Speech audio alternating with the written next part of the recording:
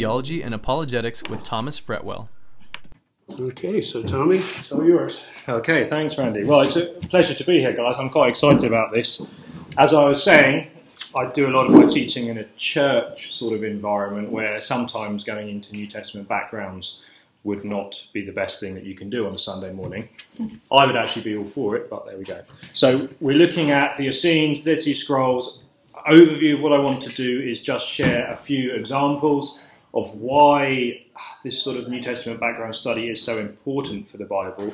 If any of you have ever done, like I think you probably do it here, a course on hermeneutics, biblical interpretation, they'll usually teach like grammatical, historical exegesis, that they call it, that way of interpreting the Bible, that kind of emphasizes the need to take into account the history and the culture at the time the Bible was written, and this sort of stuff plays into that all the time.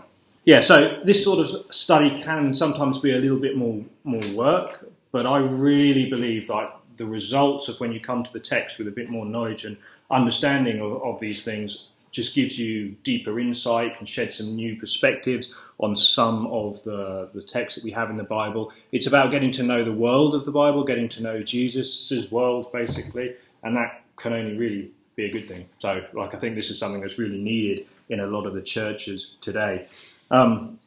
One of the problems that I encounter is I teach quite a lot in different church settings. I do lecture for a university, so I see quite a lot of different settings. And one of the problems that's probably maybe more for the evangelical world is that we kind of treat the Bible simply as a devotional book. And what I mean by, there's nothing wrong with that, but what I mean by that is it's usually an emotional devotional book. So we are feeling something ourselves. We then go to the Bible and find an example of someone else feeling that same emotion, and we look and we take an application from it. That's absolutely fine. There's a place for all of that. But we mustn't stop there. And what I find is quite often that's where the evangelical church sort of plateaus at that point. And studies like this help us just to go that a little bit deeper. And that, in the ultimate sense, when you come back to do those devotions, will actually make those devotions much more meaningful, and you'll have richer devotional experience in that. I once heard N.T. Wright say, N.T. Wright, New Testament scholar, does a lot on New Testament backgrounds. His recent book has just been released this month, The New Testament and Its World. He once said he was so immersed in the world of the Bible that whenever he heard someone say the Great War in a UK setting, now if you say the Great War in the UK, you're thinking 1914 and onwards, but whenever he heard someone say the Great War, he immediately thought of 68 to 70 AD, the Great Jewish War and the destruction of the Temple. That he was that immersed in the text that was just where his head went to. And in some ways, I really like that. I think as Christians, that should in some ways be where we're trying to get to. So the New Testament was written really in, again, just a first century Jewish background, Second Temple Judaism, as we call it. So what I'm hoping to do today is give you just a very brief overview. And I know you've had a whole semester on this stuff, so I might do a bit of repetition, just give me a bit of grace on that. And we're going to look at the Essenes, the Sadducees, the Dead Sea Scrolls. But for the first part of the lesson, I want to just give you some examples that I've come across during my studies that shed light on the text. So you can see new ways that these sorts of historical studies, although they can take a bit more work, they do shed a lot of light. So the first one we're going to look at is Jewish burial traditions. This is first century and back, actually, not just first century. These are ancient Near Eastern burial traditions, but also in first century Israel we find these things too. So this is a quote from Craig Evans. He's a historical Jesus scholar, a New Testament scholar. And he makes this statement in one of his articles. You can read it here. Historical anthropologists have speculated that as many as 1/4 of the population in Jesus' time was ill, injured, and in need of medical attention. This grim possibility gives new light to the Gospel's notice that the crowds were attracted to Jesus because he was known as a healer. And he came up, anthropologists get this from examining the burial tombs, the family tombs in and all around Israel. And they've noticed that sometimes half or up to 2/3 of the people in those tombs are usually young children, which hence they've speculated there's a high infant mortality rate, and that means usually it's lack of healthcare and those sorts of things that contribute to that. So he's saying that the world at this time is very foreign to us because we've all sort of grown up with reasonable healthcare facility in the age of post-antibiotics. A lot of things that were deadly in those days just are not even on our radar. But this was the world that we had then. Very high infant mortality, up to two-thirds of people's, 1 in 3 you might be expected to survive. So when this man comes around doing these healings, helps you give a little bit of understanding of why the crowds flocked to him. And a lot of the crowds, I'm sure, really had no concept of messianic aspirations, maybe in that sense. It was just the healing initially in itself would have been a very big draw. And this is one of the reasons why we see so many people following him. But later on in the Gospels, when things switch a little bit and his messianic identity becomes clear, not many of the numbers have dramatically decreased at that point. But in parts of his ministry, this just gives us a little glimpse into helping understand the New Testament world. But we learn more from Jewish burial traditions, and let me give you a specific scriptural example. So let's read this again. I'm sure you can just read it on the screens, but feel free if you have Bibles and you want to open them. I am quite old-fashioned. I do like to have a printed page. Matthew 8, verses 18 to 22.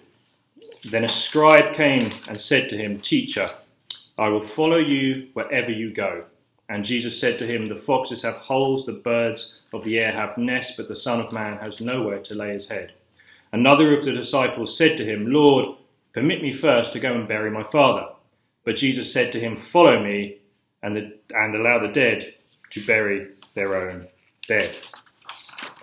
Now, if you're familiar with this, if you read a big book on hard sayings of the Bible, I think Geisler's book, and F.F. Bruce has a book, Hard Sayings of Jesus, this is always listed, one of them. Most people assume it's a very harsh statement of Jesus. Here's a man who's obviously grieving his father, assumingly just died, they say, and he's just asking to do them the honour of burying his father, and Jesus is, for some reason, giving a very harsh and blunt reply and saying, "No, you come with me now." And a lot of people, and I think quite rightly so, seem to see a bit of a dichotomy between the message of what they find in the Bible and the Gospel and then not allowing someone to grieve and to bury their parents. It's either you do this now or you're not part of my disciples. And that's why it's considered a hard statement. And obviously, the commandment, honour your parents, that right back in the Decalogue. So they say, is Jesus actually instructing his disciples here to go against one of the 10 commandments? And that is a problem for Jesus' teaching too. So the majority interpretation that you'll find, if you read pretty much the vast majority of any commentaries on this, is that people, Christian interpreters, they make a distinction and they try and say that his last words where he says, allow the dead to bury their own dead, they would say the first dead is referring to spiritual people.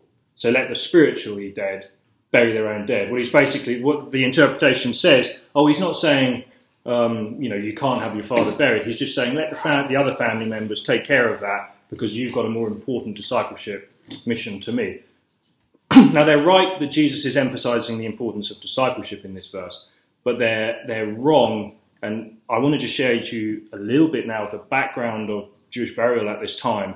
That just gives you a whole different and deeper understanding of this practice of what we see here.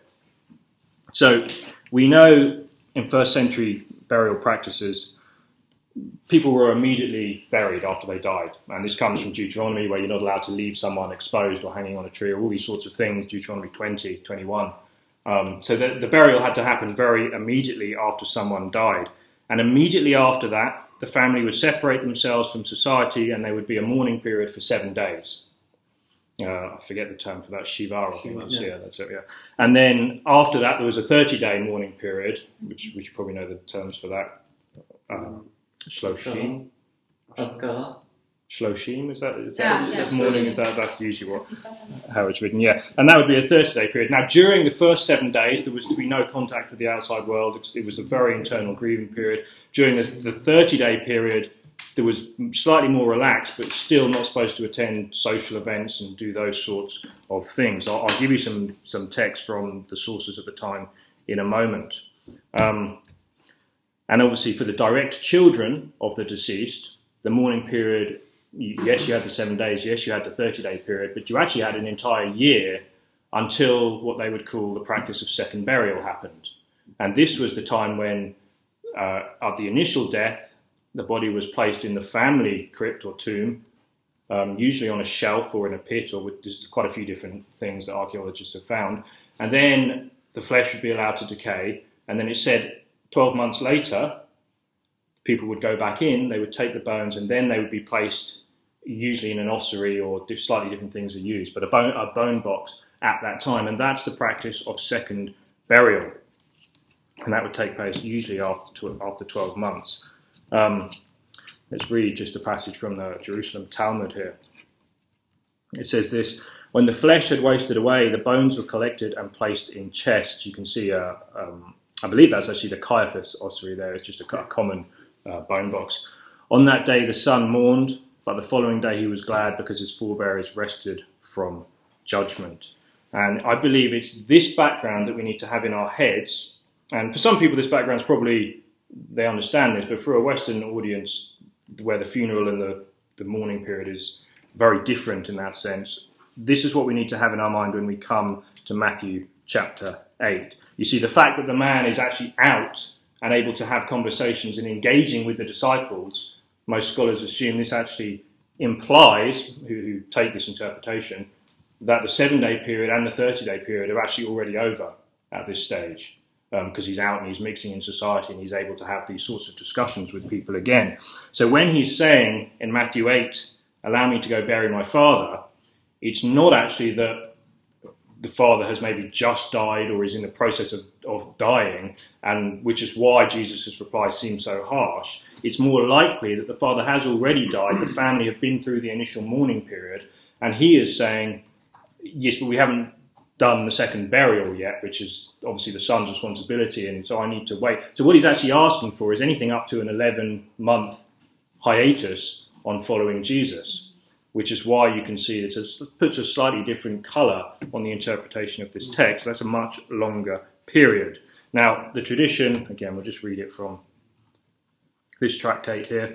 It says, Rabbi Eliezer, son of Zadok, said, thus spoke the father at the time of his death, my son, bury me at first in a fosse, I think that means like a pit or something like that, in the course of time, collect my bones and put them in an ossuary, but do not gather them with your own hands. And so this is really indication that it's the son's responsibility to be around for the second burial, which again is really, I think, the background to Matthew chapter 8 that we have here.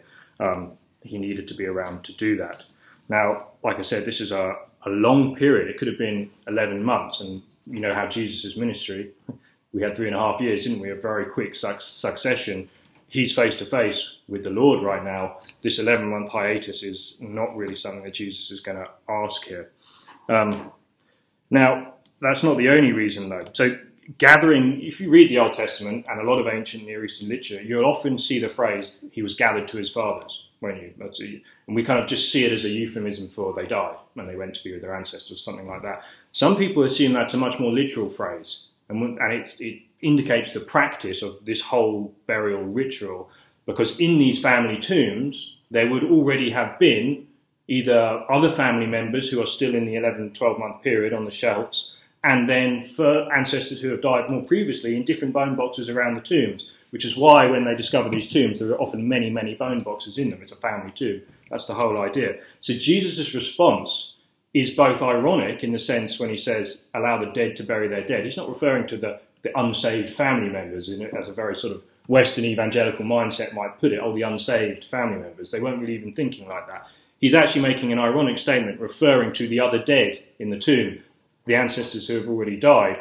Let them take care of their own dead. Now, of course, that's impossible. They're already dead. And that's the point of his statement here. It's like many times Jesus makes these slightly ironic, hyperbolic statements that dramatically emphasize a point. And we'll go into this a little bit more because there's another reason why I think he's being so, not dismissive, but he is making a point here. If you track back through some of the literature at this time, you'll find out that although the practice is ancient, rooted deeply in ancient Near Eastern culture, by New Testament times, the second burial ritual had actually taken on a slightly more theological purpose. And the teaching was that the decaying of the flesh in the tomb was actually connected to the sins of the flesh, almost like a slight sort of, we could say, purgatory sort of thing to this, that the actual decaying of the flesh was atoning for the sins. So there was a theological purpose there. And the final stage of that atonement for the sins of the flesh would have been when the Son comes in and finally puts them in the bone box and moves them on. Now, another reason I think Jesus is making this statement is because he's completely undercutting that belief. That was actually a corruption to the burial practice and the beliefs that came in at a slightly later date. So with those two elements in mind, now we can't, when we look at history, we can look at sources and we can speculate and make conjectures. We can't definitely say this is that in these sorts of situations. But when you come to Matthew 8 and you see those statements, and the evangelical world generally, as I say, that's why it's in all of these hard sayings of Jesus, book type things, they see it simply as Jesus not allowing someone to bury their very recently deceased father. Whereas you come to it with a background here and you say this is not what's going on at all. This is a man asking for up to 11 months burial practice, maybe continuing in a tradition that's actually become corrupted, and Jesus is completely undercutting that. He is making a point that the urgency to follow me is very urgent right now. You need to be a disciple, but it's a different flavour to what we usually get in Bible commentary. So that's just one example. I'm going to give you a couple more. I'm assuming we've got time, Randy. Just let me. I don't get to do this too often, so just let me do this. The Roman triumphal processions. So we've seen a sort of a Jewish practice now that enlightens the text. Now let's look at a Roman practice that helps us understand some of Paul's language in Colossians here, but you'll also find similar things in some of his other epistles. So Colossians 2:15, it says, disarming the rulers and authorities, he has made a public disgrace of them, triumphing over them by the cross. So the Romans, now I know you've looked at the concept of honour and shame in this world at this time. So the Romans were the chief of this, because it was all about the glory of Rome and the shame of anyone who would be defeated by Rome. But you didn't have emails or any way to very quickly announce any victory or anything that could give glory to Rome. So what they used to do whenever they had taken over an area, whenever they had subjugated a people or defeated a people, they would have one of these victory processions. It was a great honour for the general to be able to lead these victory processions back to the populace. And what they would do is they'd have all the soldiers involved in the battle, and then they'd have all the soldiers in the middle carrying treasure and looted material from the people they've beaten. Then after that, they would have the slaves, the captives that they've taken from the subjugated people, and then at the very back of the procession line, they would usually have, if he hadn't been killed, the high-ranking officials and the king. Right at the back, the place of the most shame. And in that culture, that was just utterly shameful. It's a complete public display of their defeat. To use language like this in a Greco-Roman context in the world they would have known exactly what Paul is getting at here. And he is making a big point. Do you remember in 70 AD, obviously, when Titus came and he ransacked the temple in Jerusalem, and you have the Arch of Titus, which is in Rome today, which is that sculpted relief, I'll show it to you here, where you see the temple treasures being looted. And let me read to you Colossians chapter 2, verse 15. This is from the Amplified version. Now, I'm generally not a big fan of paraphrases and those sorts of things, but this is actually right spot on here. Look how it puts it. It says, when he had disarmed the rulers and authorities, and you can even translate this, when he had removed the armour from them. And there is a translation that puts it like that. So this, again, is leading you to the practice of humiliating the captive soldiers, removing their armour, which was, underneath was just the undergarments, which was dishonour, and their swords and their weapons. And then it says, the Amplified bit, those supernatural forces of evil operating against us. He made a public example of them, and look how it puts it here, exhibiting them as captives in his triumphal procession, having triumphed over them through the cross. So what Paul is saying here is that Jesus, as God and on the cross, did exactly what a Roman general would do with a triumphal procession, but it was in a spiritual sense. And it was that moment when Jesus was on the cross, he was actually the victor at that time, leading the triumphal procession. And it was the principalities and powers who maybe thought they were getting the victory at that point. They are the ones actually being humiliated and led in triumphal procession. Okay, and that is the background to Paul's text here. And that, for me, this is one of those ones where I just love things like this, because you can read Colossians. I don't know how many times I've read Colossians, and you just miss that if you're coming to it in a devotional sense. You might get some of the basic truths. Yes, Jesus won. That's great. But you don't get the sort of the 3D concept of how rich the Bible can be and how useful this historical background is. Now, there's just one more I want to share with you. And I'm sharing this with you as my own conjecture. So this is something that I'm working on in my own sort of studies at the moment. And this has to do with anointing and kingship. So this is, again, we're going to actually look. So we've seen a sort of Jewish practice that illuminates the text. We've seen a Roman practice that illuminates the text. And now I want to actually go back and look at an Old Testament practice that illuminates the text. And this is anointing and kingship. So you'll find throughout the whole Old Testament, when a king is anointed, a prophet would come to him and they would anoint him for kingship. Now, this happened with Saul. Remember the first Saul? It was Samuel, wasn't it, I believe? And then Solomon, the prophet Nathan, I believe, was it, who anointed Solomon? Can't remember exactly. And then David. They were all anointed for kingship by a prophet. And we actually still have this association in the UK. I don't know if you've ever seen a coronation of a British monarch. So there's a part in the coronation ceremony. I brought some coronation Bibles with me that actually have the text of the whole ceremony in. But Queen Elizabeth was the last, 1953. At part of the service, they play a tune from Handel's Messiah. Handel's Messiah is the famous, the oratorio.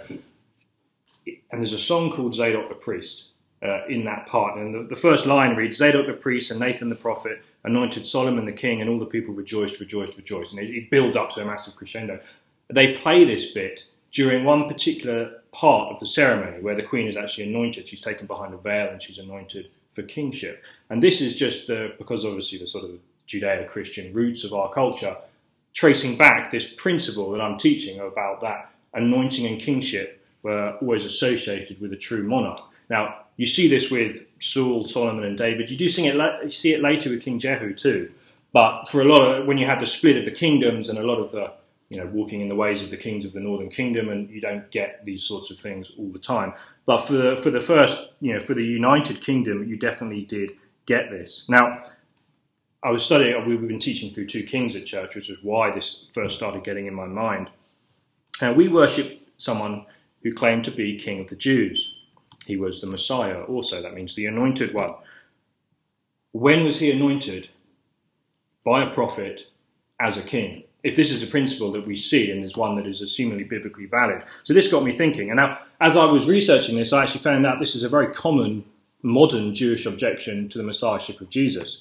I read to you a book by Asher Norman. Some of you may be familiar with his work. So I think he's a Jewish lawyer. He's very polemicist, anti-Christian polemicist, and he's quite formidable in some respects from what I've heard. This is from his award-winning book, 26 Reasons Why Jews Don't Believe in Jesus. This was one of his objections. He says, the word Messiah means anointed with oil.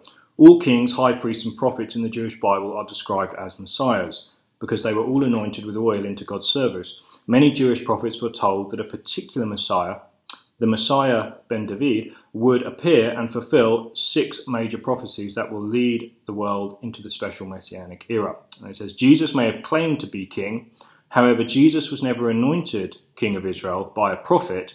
Therefore, he failed to fulfill this messianic criteria and is therefore eliminated from messianic consideration. So this is actually an issue that's been thought about. I haven't seen huge amounts of responses to this particular question because generally, let's be honest, it's not a particular question that a lot of evangelical scholarship is looking at. We have the clear pronouncement that he was king of the Jews in the New Testament. For many people, that's enough. But let me just, again, this is just my conjecture, so I'm sharing it with you and to kind of do with it what you will. Let's just think a little bit about what we're saying here in the Old Testament context. That when we see like Saul or David in the Old Testament being anointed with oil, that is an external act, yes, but it's not too much of an extrapolation to say that it's actually representing something else. Like the oil is representative of something else, usually an internal truth. So the anointing at the time was that they were being set apart for kingly service, and this usually meant that they would be the anointing of the Spirit. The Old Testament does have an acknowledgement of the Spirit of God, and you get validation from this when David, remember, he take not your Holy Spirit from me in Psalm 51. Isaiah 61, which is a messianic text, it says, the Spirit of the Lord God is upon me because the Lord has anointed me to bring good news. So again, you have this concept of the Spirit and the anointing at this, throughout the Old Testament, not just a New Testament concept. So what I'm saying is that it wasn't a picture of the oil, it wasn't the actual physical oil necessarily that was preparing these people for kingship. It was that act, but also what it represented more, which was the Lord anointing this person to be king. The deeper reality of that is the power of the Spirit being with them. So coming to Jesus, I was thinking, when is an event that you see a prophet present and you see an anointing of Jesus? There's only one event in the New Testament that I can really think of that does that, and that is the baptism of Jesus Christ in Matthew chapter 3. Let's turn there, please, and read this, because I think this provides a much deeper understanding of what is happening at this text. So let's actually read. I'll read this whole portion for you here. It says, then Jesus arrived from Galilee at the Jordan, coming to John to be baptized by him. But John tried to prevent him, saying, I have need to be baptized by you, and do you come to me? But Jesus answering said to him, permit it at this time, for in this way it is fitting for us to fulfill all righteousness. And then he permitted him. And after being baptized, Jesus came up immediately from the water, and behold, the heavens were opened, and he saw the Spirit of God descending as a dove and lighting on him. And behold, a voice out of the heavens said, this is my beloved Son, in whom I am well pleased.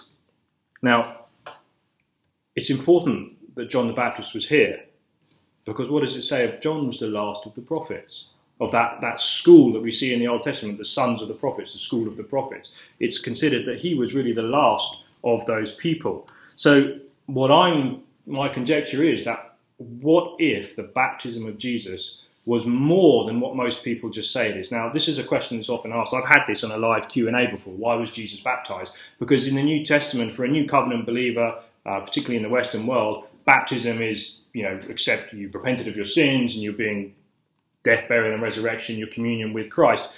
And if that's how you're looking at it, it does seem a bit odd that Jesus would be baptized.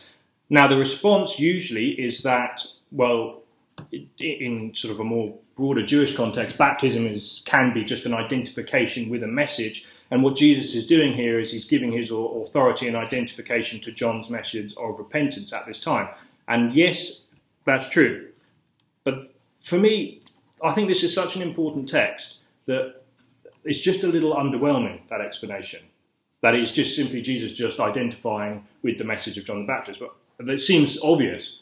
John the Baptist was the one preparing the way. Of course he was going to identify with his message. So it doesn't seem to be giving it the full depth of what he's saying here. So what I'm saying is that I think the baptism of Jesus here is something much more than just mere identification. I think this is the actual anointing of Jesus for kingship. Because you may think, well, yes, but then he was crucified. This is exactly the pattern we see. You remember with David, with Jehu and all these people, they were anointed before they were actually made king.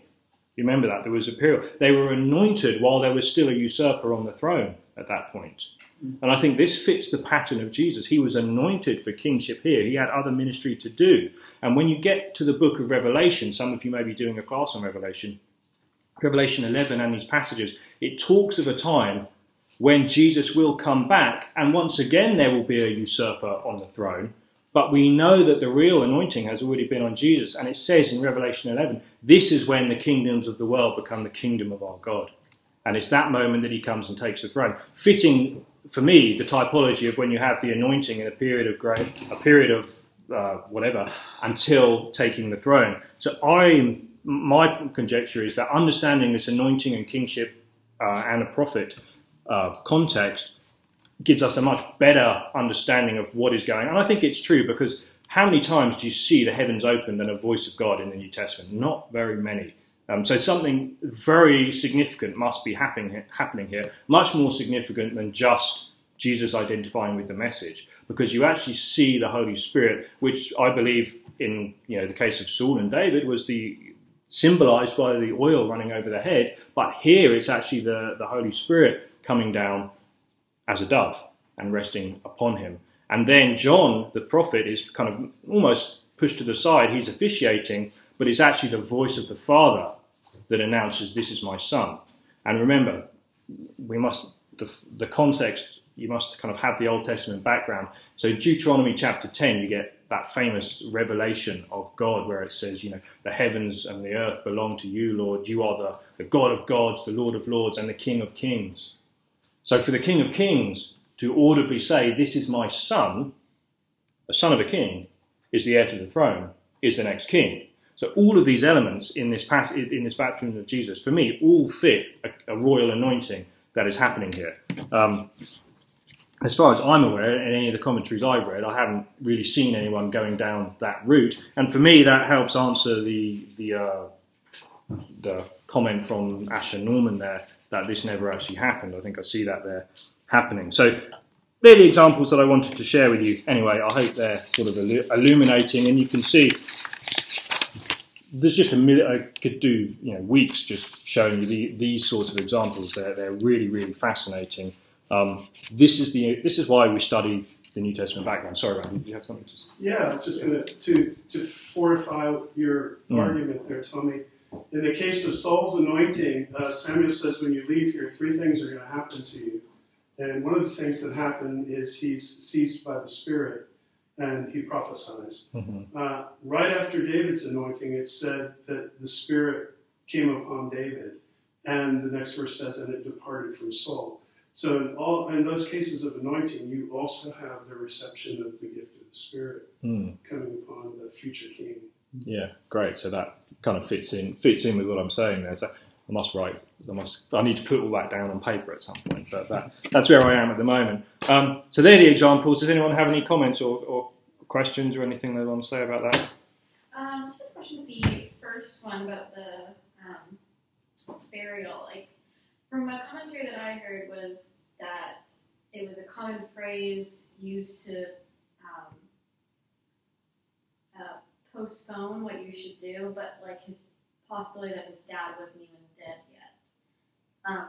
Did you come across that at all? Yeah, let me say that you'll find that or variations of that in most sort of commentaries, and I believe it's very much the concept where they're conjecturing because they don't know, and this is what makes Jesus' statement again seem like really hard, because the dad's either very newly deceased or he may still be alive and suffering from something where they know he's going to die. In which case, if the son is saying, "Please, my dad's ill, let me, I can't leave now, I have to bury him, that's my duty, my honour, why on earth?" It makes Jesus' statement even more harsh. But I just don't see that that's a necessity from the text there. It's a conjecture that I think is driven by sort of what we would have in our minds when we're thinking about a death and a burial and a funeral practice, a very sort of quick and succinct process.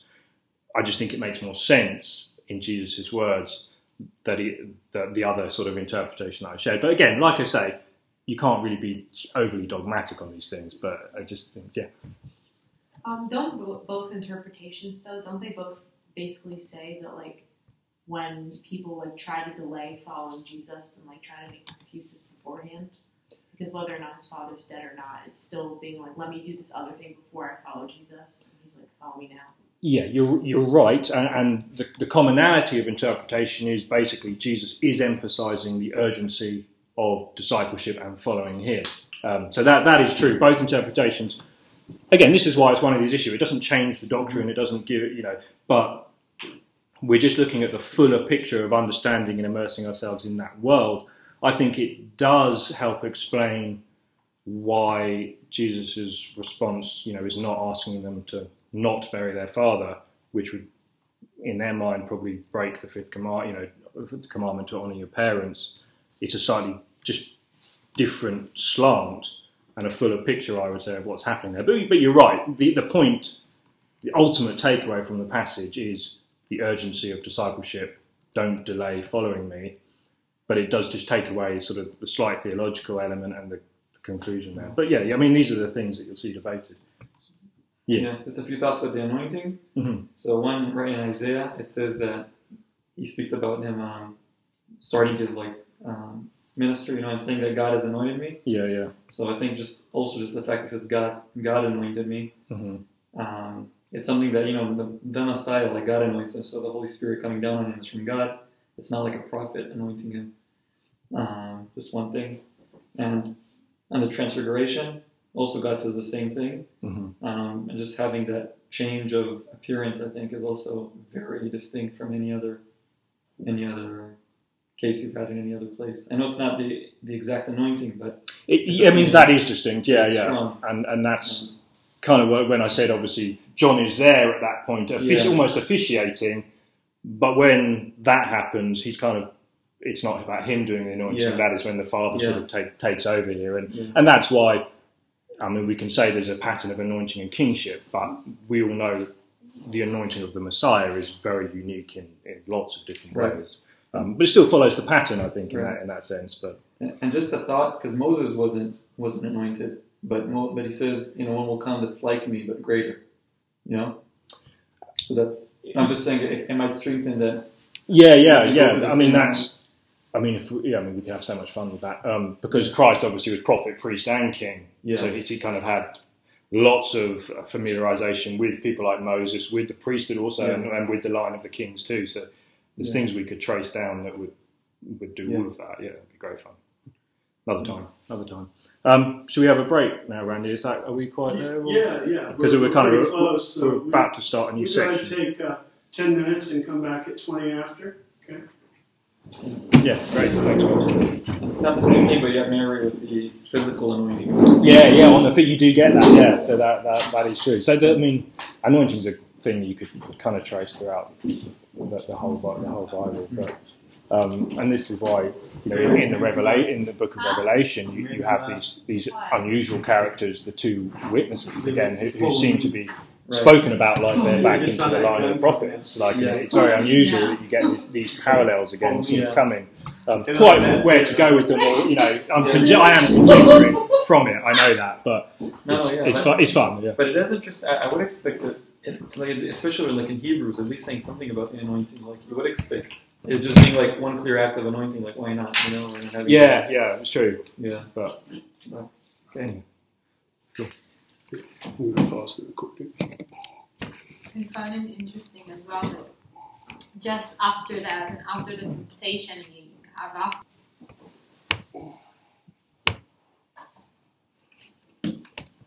Okay, so let's shift gears now and we'll talk just a little bit about the New Testament world. And again, I know you've already talked about some of these characters, but we'll just briefly give a sketch to kind of make it fresh in our mind as we go through and move on to looking at the Sadducees and the Essenes in a bit more depth. So this gives us a brief overview. Like the New Testament world was a veritable feast of different nationalities and cultures. And so you had Greek culture in there, you had Roman culture, you had Jewish culture, then you had sort of the religious elements of all of these different groups, the nationalist elements of all of these groups, and the political too. And oftentimes they mix and interchanged. Much like our world today, really, in many facts. But this was sort of what we had at this time. Now, Josephus, assuming you're all familiar with who Josephus is, yeah. He lists three main religious groups of this time. So the Pharisees, the Sadducees, and he lists the Essenes too. He also makes mention of the Zealots. So let's just have a brief discussion as we see some of these as we go through. But all of those groups generally, the first three anyway, they came under the banner of Judaism at that time. So although they had differences in what they believed, they generally were classed under that category. But then you also had the Zealots. So the Zealots were much more of a sort of, we would say, a sort of a political nationalist movement today, that their sole purpose was really overthrow of the Roman occupation, that they could say at that time. They could have members from all different groups. So from Pharisees or Sadducees, you could still join the Zealots' cause. They didn't really care where you came from as long as you ascribed to their cause. Now, there's a lot of talk about them. They were often, they agreed with the use of violence to overthrow occupation, and they also, at times agreed with violence towards their own Jewish people who were collaborating, who they considered to be collaborators with the Romans at that time. That was not off the table. So they were quite a serious movement, going back particularly with, from the Maccabees through the Hasmoneans and all into this time that we have now. So they're the Zealots. And then you also have another group called the Herodians. You'll find these ones, the Zealots and the Herodians. You find both of them in Scripture. You remember, back on the Zealots, Jesus called one of these people to be his disciple, didn't he? Simon the Zealot. So this is his background, and I think that's just fascinating. We'll talk about that a little bit more as we go through. So the Herodians. Now these were, I know you've talked about Herod. These were a group of people who were basically loyal to the Herodian dynasty. Some people considered them nothing more than really Hellenistic Jews who ascribed to that sort of a culture. They were willing to work with the governments, usually for power and political expediency, and usually they would be set up against the Pharisees. The Herodians and the Pharisees did not generally agree on much. However, there is one thing that we see them able to collaborate on in the New Testament, and that is killing Jesus. That's the thing they have in common here. Remember in Mark 3:6 it says, "Then the Pharisees went out and began to plot with the Herodians." Now we just read over that like these people that's a huge statement that's being made right there, because the Pharisees and the Herodians generally would not plot about much. They were very opposed. The Herodians were loyal to this dynasty, and the Pharisees disagreed with them strongly on those issues. But I think both of the positions were probably threatened by the ministry of Jesus. So it was this element that they're able to come together and plot to get rid of Jesus. You remember in Matthew 22, teacher, is it loyal to pay taxes to Caesar? That famous question is where we get one of those great responses by Jesus. Pick up the coin, whose image on it, give Caesar what is Caesar's and God what is God's.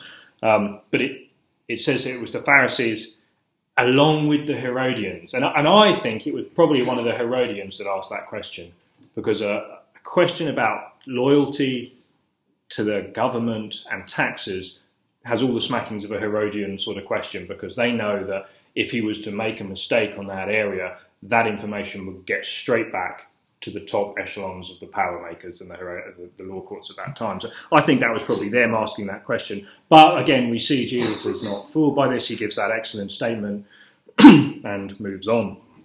So that's the Herodians. And then we also have obviously just the Roman culture, which brought with it the cult of Caesar worship. Started back with Augustus, wasn't it? Like when he deified himself. So there was this element that the Caesars and these people were to be worshipped as Lord, and that whole thing plays out throughout the New Testament. Along with this, the sort of the Greco-Roman world, you had the Greek pantheon that was sort of renamed for the Roman pantheon of different gods. So all sorts of, like the old classics like Zeus and all these sorts of people were around. And then on top of that, you had the Gnostics, officially a little bit later, but the early trappings of it, the mystery cults, you could call them like some of the Roman mystery cults, like they had Mithraism. And just as an aside, I was doing some work with Museum of the Bible last year, and they took me to a museum in London. So they didn't tell me where we were going. We were there just to get ideas. They took me, and we arrived it was in the capital district, the financial district, and it was Blomberg Towers. So it's a massive building. It's like nothing to do with anything. It's just Blomberg, the huge company, businessmen going in and out. But underneath, you go into that, you go underneath this Blomberg building, they have an ancient excavated temple from the days of Londinium, the Roman city of Londinium, and they have a Mithraism temple that's been excavated in their basement. And it's done like a museum, so they have like lights and they project it up to make a 3D, because it's only the very lower levels of it. Fascinating to watch, but this was the sort of thing that was spread around in the Roman world. So you had all of these things mixing into that too. So just an absolute religious quagmire of so many different things. And this for me, again, I find fascinating because I do a lot, if I'm speaking on apologetics, or a lot of times you're speaking in my world anyway about, it's either atheism or Christianity. They're sort of the two options that most people have. So one of the critiques that they're usually asking from a 21st century rationalist point of view, and they say, well, Jesus never said he was God. And that's the only option for them. You just come and say you're God. And it always makes me laugh that, because they're clearly asking that from a 21st century post-Enlightenment mindset, where it's just so clear-cut, God or not God. But when you understand this here, and you see, for Jesus just to come along and say he was God would have just absolutely been a nonsense. It wouldn't really have meant anything to anyone. It would be like when Paul, you remember in Acts 17, when Paul goes to preach to the Athenian philosophers. Like when Peter's preaching in Pentecost, and he's preaching to the Jews, and he's using scripture and showing who, he's the fulfillment of the Messianic prophecies, they all understood. But when Paul goes to the Athenians, these pagan philosophers, very much like, a room full of Richard Dawkins, and he starts preaching, what is it they say? You read it in Acts, it's quite a funny line. What does this idle babbler say to us? What does he wish to say? He seems to be a proclaimer of strange deities, plural. So that was the mindset of people who didn't have that background. So for Jesus just to simply come, that's why we just make, it's just a nonsense question, really, I always find. What Jesus did do was much more developed and powerful when you understand it against the backdrop of what he was dealing with. But that's an aside. So this is what we have here. And another thing I like about this is, so you think of the disciples. You had Matthew, or you had a tax collector, someone who was generally considered to be a collaborator with the Roman government there. And then you had a zealot, pushed into the same very close-knit group of people. Now, again, we just read over that, we don't understand, but think how dramatic that must have been, because a zealot quite happily probably would have been used, a collaborator and a zealot, you leave those two alone, one of the, two men standing, only one might come out, sort of. That would have been the attitude in these sorts of times. So I just think it's amazing that we see these people brought together by Jesus. And it explains, because there was a much more sort of less of an individualistic thinking back in those days. And you still find this in parts of the world today. But when you hear the disciples and it says they were arguing about who was greater, like maybe this wasn't just simply saying, oh, my name's John, I'm way better than you, Peter. Jesus obviously thinks I'm better. This may have been a much more sort of broad category, as you still had these people pulled from different segments of society, from zealots, from tax collectors, from the people of the land, from working class people, all being brought together. And it may be that they were actually more arguing about their collective backgrounds and which background was more righteous and which ones were more horrible. Probably sheds a bit more light on those sorts of discussions, rather than just a very prideful statement about me as a person is better than you as a person, which is often how it's interpreted. So we have to bring in these backgrounds when we get there. But let's talk about the Sadducees a little bit. I know you've dealt with the Pharisees, so we'll talk about the Sadducees a bit. They were one of the main Jewish groups, really from about 150 BCE to about 70, to the destruction of the temple, really, is when people trace their disappearance. They were the main opposition to the Pharisees. The problem with that historians have, obviously history is always a selection of data and you arrange it and you try and understand it as best you can. We have no Sadducean texts. We have no writings from the Sadducees really themselves. So what we learn about them is always written by their opponents generally, which means it's quite often overly polemical. It's not particularly flattering. I'll give you a few examples of these. Did it write their own stuff? They probably did. We have some references to like the Book of Codes that they had and things like that, but we don't actually have any of those materials now. So in the Babylonian Talmud, it says this: when Pharisee teachers were discussing whether a good person could become an evil person, the example that was used was of a Pharisee who went over to the Sadducees, and that was quoted as proof that a man could become evil. So it just gives you an insight into the general feeling towards the Sadducees at this time. The main source that we really have for learning about them is Josephus, that we have. And again, he's not particularly friendly to them. This is one quote from Jewish War. He says, the behaviour of the Sadducees towards one another is in some degree wild, and their conversation with those that are of their own party is as barbarous as if they were strangers to them. Again, not particularly flattering. You can see Josephus' view, and these are the sort of comments that we have going on.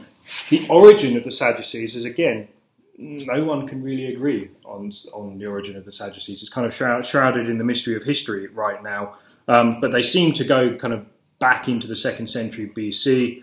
They were generally not popular with the masses. The Pharisees had the people, and the Sadducees were generally the more elite, the aristocrats, the wealthy, the power brokers of the world. So they held the positions of power. Most scholars presume they had sort of the temple and the priesthood under their control, and the Sanhedrin was pretty much run. Although there were Pharisees involved with it, there was the Sanhedrin that had the fuller vote, I'd imagine, and that sort of thing. So that was, and again, you see this again represented in Josephus. Let's read this quote here. Concerning these things, it is that great disputes and differences have arisen among them, while the Sadducees are able to persuade none but the rich, and have not the populace obsequious obedience or giving deference to them, but the Pharisees have the multitude on their side. So what he's basically saying is the Pharisees were able to get the mass of the population behind, and the Sadducees, they could just persuade the rich. But in these sorts of cultures, if you could have the power brokers, that if you could get the rich, there was a huge disparity between rich and poor in these days. So those sorts of things made a big difference. Much of the priesthood was made up of the Sadducees. We see that cropping up just in throwaway statements throughout the Bible. I'll read Acts chapter 4, verse 1. It says, while Peter and John were speaking to the people, the priests and the commander of the temple guard and the Sadducees came up to them. Now, to lump those people together, particularly the temple guard and the Sadducees, kind of implies that they were probably the Sadducees had a lot of power within the temple guard, which meant that you kind of had control over a lot of things. They also regulated relationship with the Romans, with the ruling government, and this meant that this is probably why they didn't have the people behind them, because a lot of people would just assume they're, again, nothing more than just Hellenists, compromisers, and their loyalties lie in money and power that the Roman government could give them at this time. And most people assume, or a lot of people would say, that they corrupted the priesthood. They ran a corrupt priesthood, which is why people like the Essenes rejected the priesthood and they moved out and they did their own thing. We'll talk about them in a little bit more. But the priesthood was critical because, basically that was like, if you controlled the priesthood, that was it. You had a monopoly on that sort of thing, and you control everything within the temple. Most people assume because they controlled the temple guard, they had the priesthood, and they were the ones making the money. They were the ones who were. Remember when Jesus at the beginning of his ministry came along and overturned the tables? Most people assume that would have been that was one of the rackets that the Sadducees had for making money at that time, and it was them this is why they hate Jesus so much throughout the Bible that you see, because one of the first things he did was to deal with that issue right there. But it was the high priest really that was important. So I'm not going to go into it in huge amounts of depth because the history of the high priest is a long and quite confusing history. But if you go back to sort of the end, like the Hasmoneans, they call them, which is the last sort of remaining from the Maccabean line, when they ended up being they put themselves in the priesthood, and then people like Antiochus and then the Romans got involved, and they would basically put their man as the priesthood. And it got to the point where the high priesthood position was basically being sold to the highest bidder at that time. That was how it operates, which means you got people there who were not qualified to be there, who shouldn't have been there, who didn't know the rituals and the traditions. And it was, again, you could see how easily this was a money-making thing. It said that in the first temple period, so the 400 years really of the first temple, there were only 18 high priests, which shows you that the high priesthood was supposed to be obviously a very long-term position in that sense. For the second temple, which was, again, about 400 years, there were over 300 high priests. So this very high turnover, and this represents what was happening in this world with the high priesthood being sold and used for the highest bidder. And again, it gives you a lot of understanding why Jesus had the reaction that he did when he came into the temple. And it helps you understand the Pharisees in some respect, and also it'll help us understand the Essenes a little bit as we get into them. Some of the beliefs of the Sadducees, again, it's very hard to know for sure because we don't have much written about them, but there's quite a few rabbinic texts that mention them not believing in the resurrection. We have a similar verse in the New Testament here in the book of Acts, which says, then Paul, knowing that some of them were Sadducees, this is the Sanhedrin, and other Pharisees, called out in the Sanhedrin, my brothers, I am a Pharisee, descended from Pharisees, I stand on trial because of the hope of the resurrection of the dead. And when he said this, a dispute broke out between the Pharisees and the Sadducees, and the assembly was divided. The Sadducees say that there is no resurrection and that there are neither angels nor spirits, but the Pharisees believed in all these things. So we get a little glimpse into what, I mean, scholars debate so much what it means that they didn't believe in angels, because they didn't accept the oral law and the traditions of the Pharisees. They just accepted the first 5 books of Moses. But you read the first 5 books of Moses and you kind of see that angels or messengers are quite common in there. So did they really not believe that, or what was their position? I'm yet to really find an explanation that adequately explains that, to be frank. So we kind of just have to go. There was obviously some way or some group of them. It may be something very similar to what we would call liberal Christianity. Like, we get a lot of people who are pastors and leaders. They run seminaries. They're teaching the Bible. They know huge amounts of stuff about Greek and Hebrew and New Testament and stuff like that. But they don't actually believe the resurrection happened. Like, it could be something similar to that. I don't know. But that's one of their beliefs. And Paul here, obviously knowing about this disagreement, uses it very skillfully to sort of start an internal sort of argument and have everyone focus on that, and he just sort of slips away. Very clever use of the time there. So, to be honest, as far as the Sadducees go, that is the bulk, and again, I have really truncated it to you, that is the bulk of the historical material that we know about them. They were hugely influential because they had the powers, their beliefs. I mean, there were a few other beliefs that we could look at, but they don't really affect our interpretation of the Bible in any way.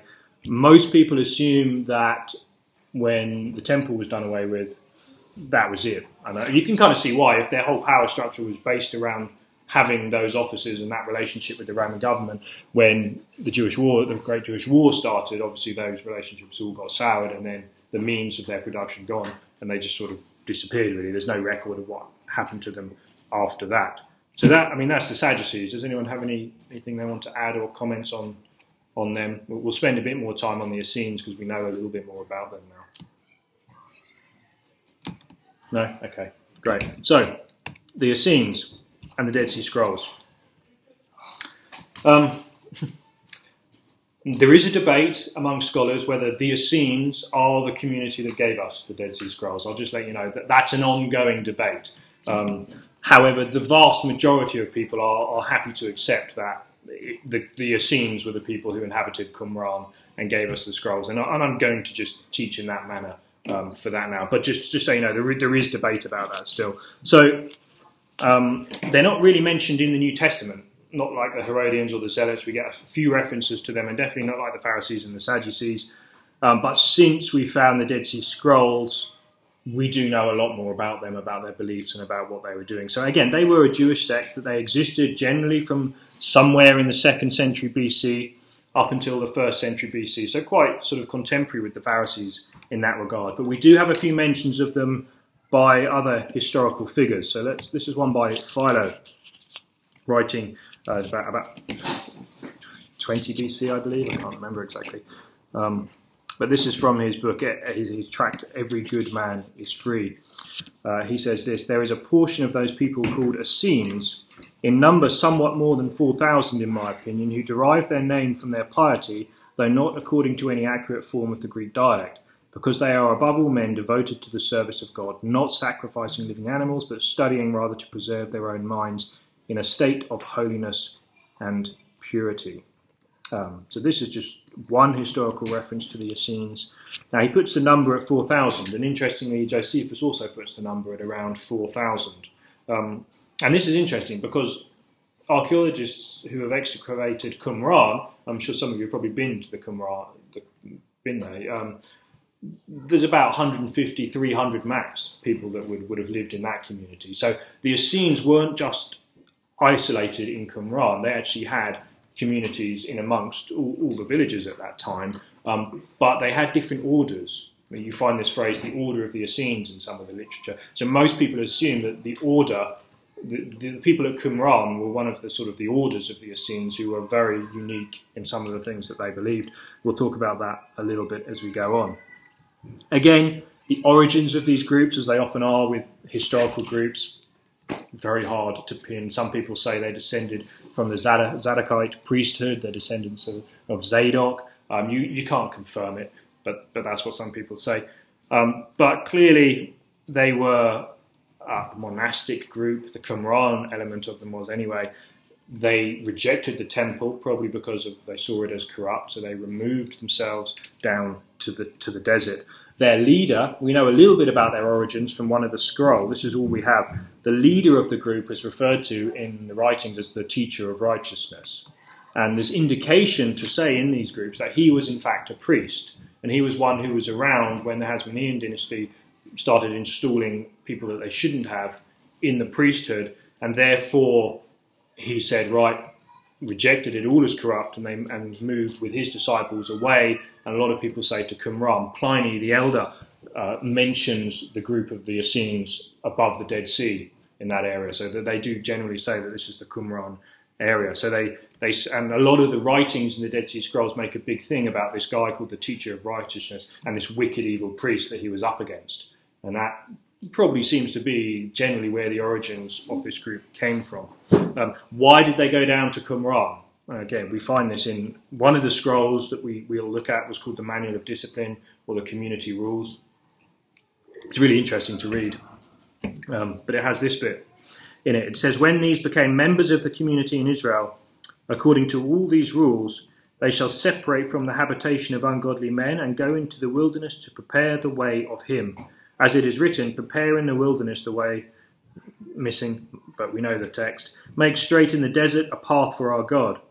This path is the study of the law which he commanded by the hand of Moses, that they may do according to all that has been revealed from age to age. So you can see here the messianic nature of this. They were a very eschatological community. Okay, they actually believed that they were the ones moving into the wilderness to prepare the way of the Lord. And the way that they thought that was going to happen was because they were the purists who were going to bring back the pure adherence to the Mosaic law in that sense. So there was a huge emphasis on study and, for our benefit, for manuscripts and scripture and all these sorts of things. They actually found they have a whole scriptorium at the like a manuscript production centre at Qumran, which I think just emphasises what they were getting at here. We learn a lot about their way of life from this scroll, a monastic community, strict membership requirements. People had to live for a year in one of the outside communities, adhere to all the rules before they'd be accepted into the Qumran community. And on. There's lots of little things. They had voluntary poverty, shared property. A lot of them were celibate. They denied the pleasures of the flesh, as they said. On and on, these sorts of things that go in this manuscript here. There is an interesting episode that Josephus records that may explain why Herod favoured the Essenes. It's said that Herod the Great, kind of 40 BC, kind of that on from there. The Herods are really confused. You'll know it's really easy to get confused with the Herods in the Bible and the Herodian family. It's very difficult. But Herod the Great, it said, he favoured the Essenes. Some speculate that he even allowed them to have sort of like a tax-exempt status. And this is the only reason why people can really say why. And this comes from Josephus, and I think this story is related in the Talmud too. He says there was one of the Essenes, whose name was Menachem. Someone can probably pronounce that better. Menachem. He not only conducted his life after an excellent manner, but he had the foreknowledge of future events given him by God. The story goes, this man once saw Herod when he was a child, and going to school and saluted him as king of the Jews. And when Herod, was so fortunate as to be advanced to the dignity of king, he sent for Menachem. Now, whether this is a true story, we're not really sure, but in the light of anything else that explains this, that's one reason, and it's in the historical records. So these are the Essenes. Now, the Roman army likely destroyed their sort of monastic community at Qumran 68 AD and onwards, during that time when the storm clouds were gathering around Israel at that time, the First Jewish War. Now, during this time, when they could obviously see the end was nigh, they decided to collect all of their scrolls and all of their manuscripts and everything in their library, and they put them in these big clay pots. You've probably seen, I should have had a picture actually, but you've probably seen these clay pots. I know the Israeli Museum has the top of, it's designed in the shape of the top of one of these pots. And then they went and hid them in the surrounding caves, all around Qumran. And really, there they stayed for the next 2,000 years, undiscovered. Now, I'll give you a brief introduction of how the Dead Sea Scrolls were found, and I do mean brief because it's one of those stories that could just go on, and it gets a little confusing and complicated. But the short of it is, the generally accepted story is that in 1947, there was a group of Bedouin shepherds who were out. They had their cattle, and during that period, at some point, they were either looking for a lost sheep or they were just throwing stones into holes, see if they could get them in the caves to amuse themselves. And as they were doing that, they heard a smash of pottery when one of the stones went in. And from that, they went up to investigate. Some people say they didn't investigate at first. It was about 3 days later that they actually went back. One of them went back and climbed in, hoping, I'm guessing, to find actual treasure that they thought, clay jars full of gold and whatever. And all they found was these sort of very old, wrapped up scrolls amongst various bits of pottery and nothing particularly valuable in their eyes. But one of these young boys, his name was Muhammad, he did take one of these scrolls and he passed it on to a friend who was an antiquities dealer, part of the Coptic church, I believe, if I remember rightly. And from then on, it gets very difficult to actually trace what happened because no one else really knew where the cave was. No one exactly knew what these things were, so a few different people were brought in, but no one really with the expertise to know exactly. During this time, the people who found the cave obviously kind of sussed that maybe these things were quite valuable, so they had people going back to the other caves. A lot of the scrolls were taken out and kind of disseminated. People were buying, some of them were torn up and they were buying little pieces of things. It wasn't really until quite a few years later that an actual archaeological excavation got their hands on the scrolls. But what they did find, what those Bedouin boys did find, is probably the greatest manuscript discovery in history, if not since the Cairo Geniza discovery sort of thing. But, today it's given us so much wealth of information about the Bible and about the Essenes and history and that culture at that time. So it was, 1947 they were found. And remember, Israel, it was the British Mandate period at 1947. So travel it wasn't as easy to get everywhere that you wanted. You couldn't just have foreigners come in, archaeologists, and just go to this place and start taking things out. It was a bit more difficult than that. And then obviously 1948, you had the Declaration of Independence, you had the war that happened at that point, and then Kingdom of Jordan after that got involved, the War of Independence and everything like. All of these things basically meant that the right people couldn't really get their hands on the scrolls to preserve them rather than sell, at the right time. In 1949, so 2 years after this, so there was 2 years of time where just the people who knew were able to sort of go back and forth. They eventually got an excavation team and returned to the caves. And then for the next 8 years, I believe, they had serious excavations of all the caves and the surrounding caves. So I think it was 56 is when they really thought they discovered it. And just very recently, I think it was last year or the year before, they'd announced that they did actually discover a new cave, but that unfortunately didn't really have anything of any particular value in it. But in total, in the way they number these things, there's 11 caves, the main caves, 11 caves, over 1,100 ancient documents. So that's what we find. So there's a lot of things to go through there. Of the biblical books, you can see here, these are what they found. So these are the scrolls of all the biblical books. Now, it's usually said that the only book they didn't find was the book of Esther. Now, that's not actually true. It was Esther and Nehemiah. They didn't find anything of Nehemiah. Now, they conjecture that was probably because Ezra and Nehemiah were a single book, basically, and they didn't separate them like that, and it was probably just lost on the end of one of them. But it's just conjecture. So it was actually Esther and Nehemiah that they didn't find amongst the Dead Sea Scrolls. And if you look at how many, 36 copies of Psalms, 29 of Deuteronomy, and then 21 of Isaiah. It gives you a flavour of the focus of these groups. Psalms, because they had regular times of regulated worship in the community, and they had their own book of thanksgiving, and they even have an extra, like there's 151st Psalm that we have from the Qumran community that we don't have in our Bible. So they had all those sorts of things. And then Isaiah, because remember I quoted from the Manual of Discipline where they actually believed they were kind of fulfilling some of that messianic. Isaiah is a very messianic book, isn't it? Hugely about the coming Messiah, and so they had that eschatological mindset. And then Deuteronomy, obviously the law, the book that really encapsulates the law for us there. And these were the three elements that they really focused on in Qumran. It's interesting too. If you go through the New Testament, those three books are the most quoted from. Yeah, that's true for those sort of reasons, so really. Deuteronomy, Isaiah, and Psalms. Why Deuteronomy again? Why was there focus on Deuteronomy too? Well, I mean, I would say because it's sort of the second law, isn't it? It gives a good summary and encapsulation of the whole Pentateuch, the whole Torah, in that sense. And it was often one for focus. And like you said, it was a very popular book at those times. Do you think the ones with only one are like barely even read?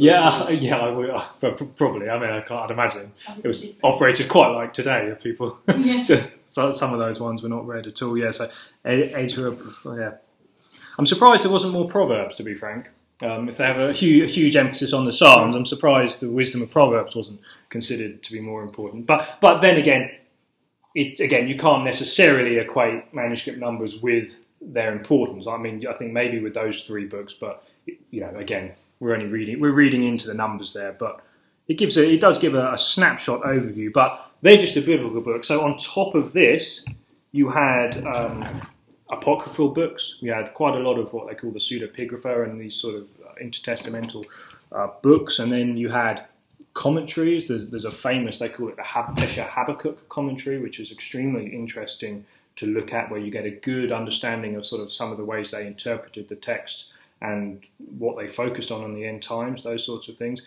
Quite a few commentaries, apocryphal books. We've seen the Manual of Discipline. There were a lot of things that were specifically for them, community rules. So they had the Book of Thanksgiving, like I mentioned. I'll just highlight a couple of ones. How are we doing? 3 o'clock. Before you leave this, let's also point out these aren't complete copies of every Old Testament. Oh no, of these course are fragments. Not. Okay, and some will have quite a few pages to them, and others it might just be like a matter of a fragment that's a few inches. Yeah, and that's one of the ones that's complete is we have the Isaiah scroll, right? Which is very famous. It is, yeah. It is. But I'll show you. I've got a replica of that here. We'll roll that out in a minute. But yeah, so that you're right, and that's the same with New Testament. When you're reading all these figures about New Testament manuscripts, I have some New Testament manuscripts.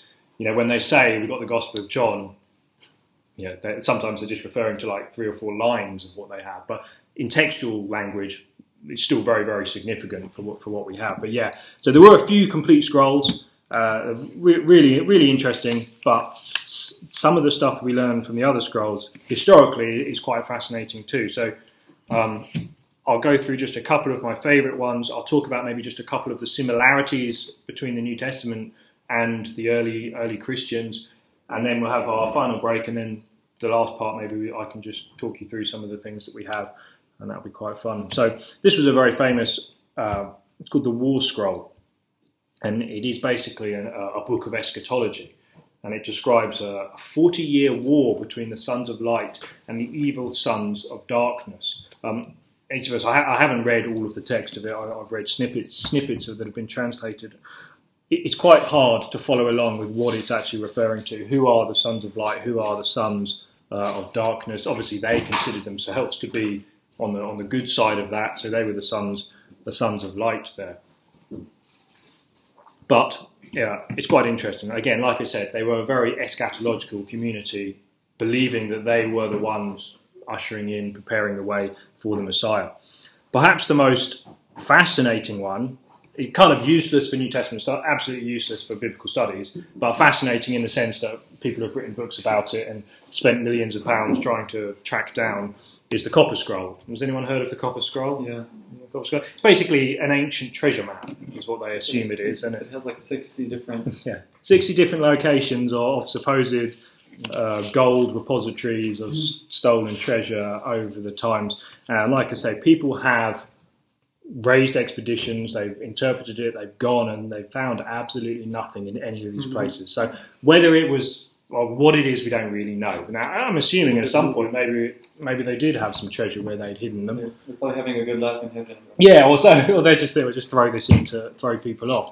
But it's the Coptic Scroll. What's unique about it, though, is it, like you said, the name implies, it wasn't written on skin or parchment or vellum like all the other ones. It was written on a piece of copper and kind of rolled up like that, which is really, really unusual. I don't think there's anything else quite like that they found in the ancient world.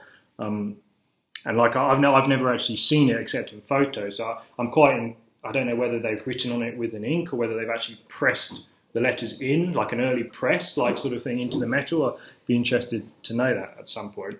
But so, and there's a few more books like this that are quite interesting. But that, again, you could do an entire semester on the contents of the Dead Sea Scrolls and that community of what we're looking at. But hopefully that has given you a small overview. Now, let's just kind of bring it back up with the New Testament. Are there any similarities between the beliefs of Qumran and the Dead Sea Scrolls and the New Testament and the early Christians? Again, people are debating this back and forth. You've probably heard the theories that some people say John the Baptist lived with the Essenes and he was part of the Essenes. It's only conjecture. There's no real evidence for that. The reason they say that is because he was a man who was in the wilderness, living on the same sort of simple monastic diet and that sort of thing. So whether he may have had some it was a pretty small area generally, first century. I'm sure that he would have mixed with Essenes at some point, particularly the ones that were in other villages, not just in Qumran. But you can't identify him as an Essene at this point because he would have rubbed up against some of their beliefs that they did have. Like they had the typical belief in two messiahs. One was a king, one was a priest, and those sorts of beliefs. We go back to this. This is something that you do see, like you notice those terms, sons of light and sons of darkness, in an eschatological text. Now, if you go to Paul's epistles of Thessalonians, which are considered to be the most eschatological writings in the New Testament, except for Revelation, you'll notice that a huge part of his argument is based on the children of light and the children of darkness. You are not sons of darkness, you are sons of light, therefore you won't enter the time of judgment. Then you see that being developed quite a lot by Paul. Now, I'm not saying he got that from the Essenes, I'm probably saying that they both got that from an original source, probably from their own backgrounds on that sense. So that's one way that there's a bit of similarity. Another way is what they call the two ways. Anyone familiar with that? Scholars sort of class it as the two ways. So when you read through the Old Testament, particularly say the book of 1 and 2 Kings, you'll find this little phrase, and he walked in the ways of the sons of Israel, not in the ways of his father David. So, like that sort of a thing. And this is the development of what they call the two ways. And all throughout the Bible, you'll see these two ways contrasted. So here it's the sons of Israel and the sons of David. They're the two ways. Proverbs, it's the way of wisdom and the way of folly. And you see this kind of going on all the time. Now, I haven't got a slide of it, but one of the documents in Qumran makes a huge thing about the two ways. There are two ways. One is of light, one is of darkness. And we see this in the New Testament. Don't walk in the ways of the Lord, not after the way of Balaam, it says, isn't it? Again, this contrast of the two ways. And you see that making quite a big impact on the Qumran community. And interestingly, if you look at, say, the early, the Didache, which is, I don't know how you pronounce it correctly, but it's the first century Jewish discipleship manual that was written by the early Jewish Christians as Christianity started spreading abroad. It begins, it's not long, you can read it online for free, it's really fascinating to read. The first line of that document, so this is like a discipleship manual by the very early Christians, and it says, there are two ways to life. One way of life, there are two ways to live, one of life and one of death. And it goes on, its whole thing is based about the two ways, the way of life and the way of death. And it basically summarizes the commands of the New Testament under the way of life and all the prohibitions of the New Testament under the way of death.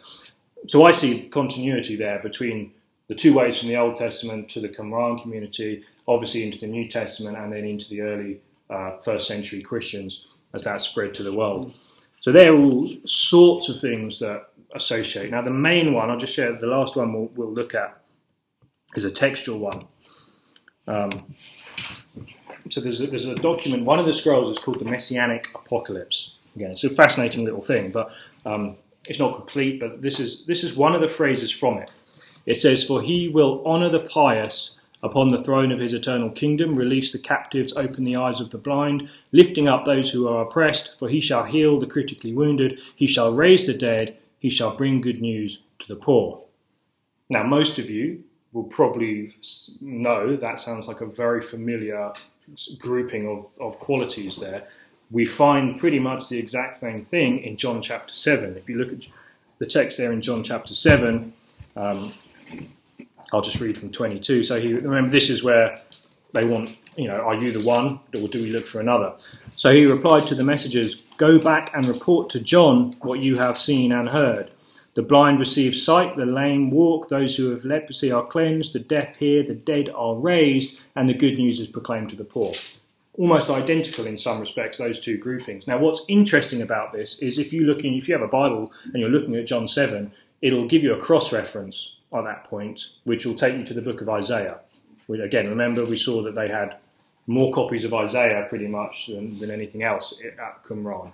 And it will take you to the book of Isaiah chapter 35, where it says, "The eyes of the blind will be opened, the ears of the deaf will be unstopped, the lame will leap like a deer, the tongue of the mute will shout for joy, for waters will break forth in the wilderness and streams in the desert." And it kind of goes on throughout the whole chapter. But notice one thing, and this is what scholars point out, it never mentions raising the dead in the Isaiah passage. That you find in the New Testament and in the Qumran scroll. So like the thing that they puzzle about is where did that little phrase, "raised from the dead," get inserted into the passage from Isaiah? Because the Qumran community, pre-Christian community, obviously had that same belief too. And John, this passage in John 7, seems to pretty much agree with that and quote from it verbatim. So was that knowledge or association with the Qumran? Again, I'm not sure you can say that they got that from the Essenes. I, again, would probably say that was built on a previous sort of messianic expectation from the whole of the Bible, rather than just being from the Essenes. But it's an interesting point of commonality, particularly as the phrase is very definite, "raise the dead are raised," but you don't find it in the Isaiah text. So again, very interesting point of continuity with the New Testament teaching there. So I'll leave it there as far as the Essenes are concerned, because like I said, we could go a long way. We've talked a lot about manuscripts. I'll show you some of them in the next session and we can talk about them a little bit more. But does anyone have any comments or anything they want to add or ask about the Essenes or the Dead Sea Scrolls? When did they cease to exist? Yeah, most people assume during 68, 70 AD, when everything with the Roman armies were sort of gathering around, that's when they decided, right, we've lost our favour. Basically, we're not going to be left alone. We're going to be destroyed. They bundle their manuscripts into the caves and then they put them in there. And then what happened to them was, again, lost to history. Whether some of them decided to just disappear slowly, excavate out of the area, or whether they were caught up in the Jewish wars. We talked about the Roman triumphal procession, didn't we? And we saw the Arch of Titus. Like, one of the things we know is that they always took captive. So a lot of the Jewish people who were taken captive back to Rome at that point, and they were actually used to build the Colosseum. That was actually Jewish slaves that were made to build the Colosseum from that period that we have, which again is just typical of the Roman concept of shame and honour.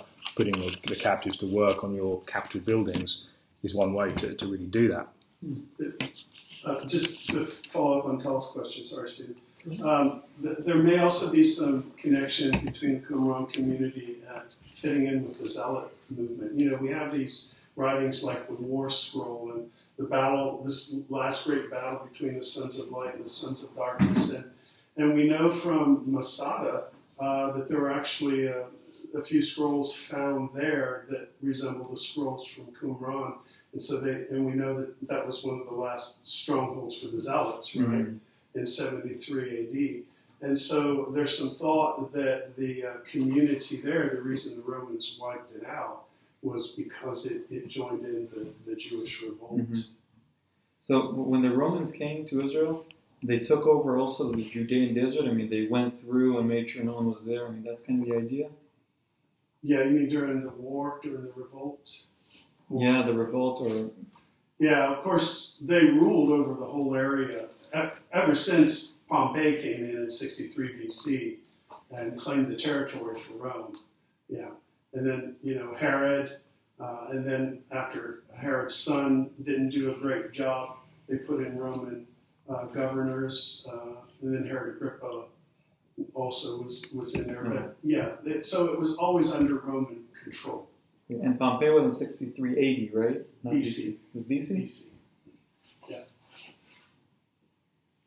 Oh, yeah. He brought an end to Yeah, sort of because not being. The Hashmonean was 167 BC. It's like 100 years before him. That's when it started. Yeah. And then the Hashmonean rule continued. Yeah, like until 70 60. years. Yeah. Did, like, you said that, all the Essenes, it's like a break-off and they don't keep, because the temple was defiled or whatever. And, like, the rabbinical Judaism today, like, switch the sacrificial system, say, with prayer. Like, do we know what they... Because it also mentions in Philo's quote that, like, they didn't believe in sacrificing animals. So, like, how did they see kind of... We're not told huge amounts, like not like we sort of know about what happened when rabbinical Judaism was started, but it would appear that they had completely rejected everything to do with the priesthood, the high priest, the temple, and everything that was going on there. There is a scroll, I didn't mention it, but in the Essene community that talks about its plans for a new temple, basically. So it would seem that they didn't actually reject the concept. They kept themselves pure. That's why they have such an emphasis on purity and ritual washings and studying Torah, which they thought was one way of keeping themselves pure in that sense, until the Messiah, the person that they were waiting for, would come. And it may be that they expected him to then build this new temple and reinstitute it with them as the four leaders, the people who would be in charge of it.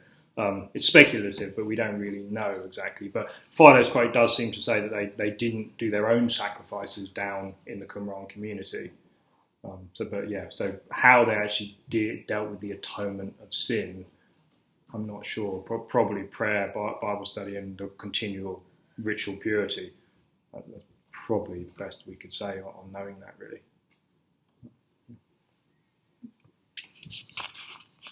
Anyone else? The Hasidics, like, I know we're reading about the time of Jason and Elias, that they were buying the priesthood. Yeah, okay. It says So that there was a movement of, they were called Hasidic, I think.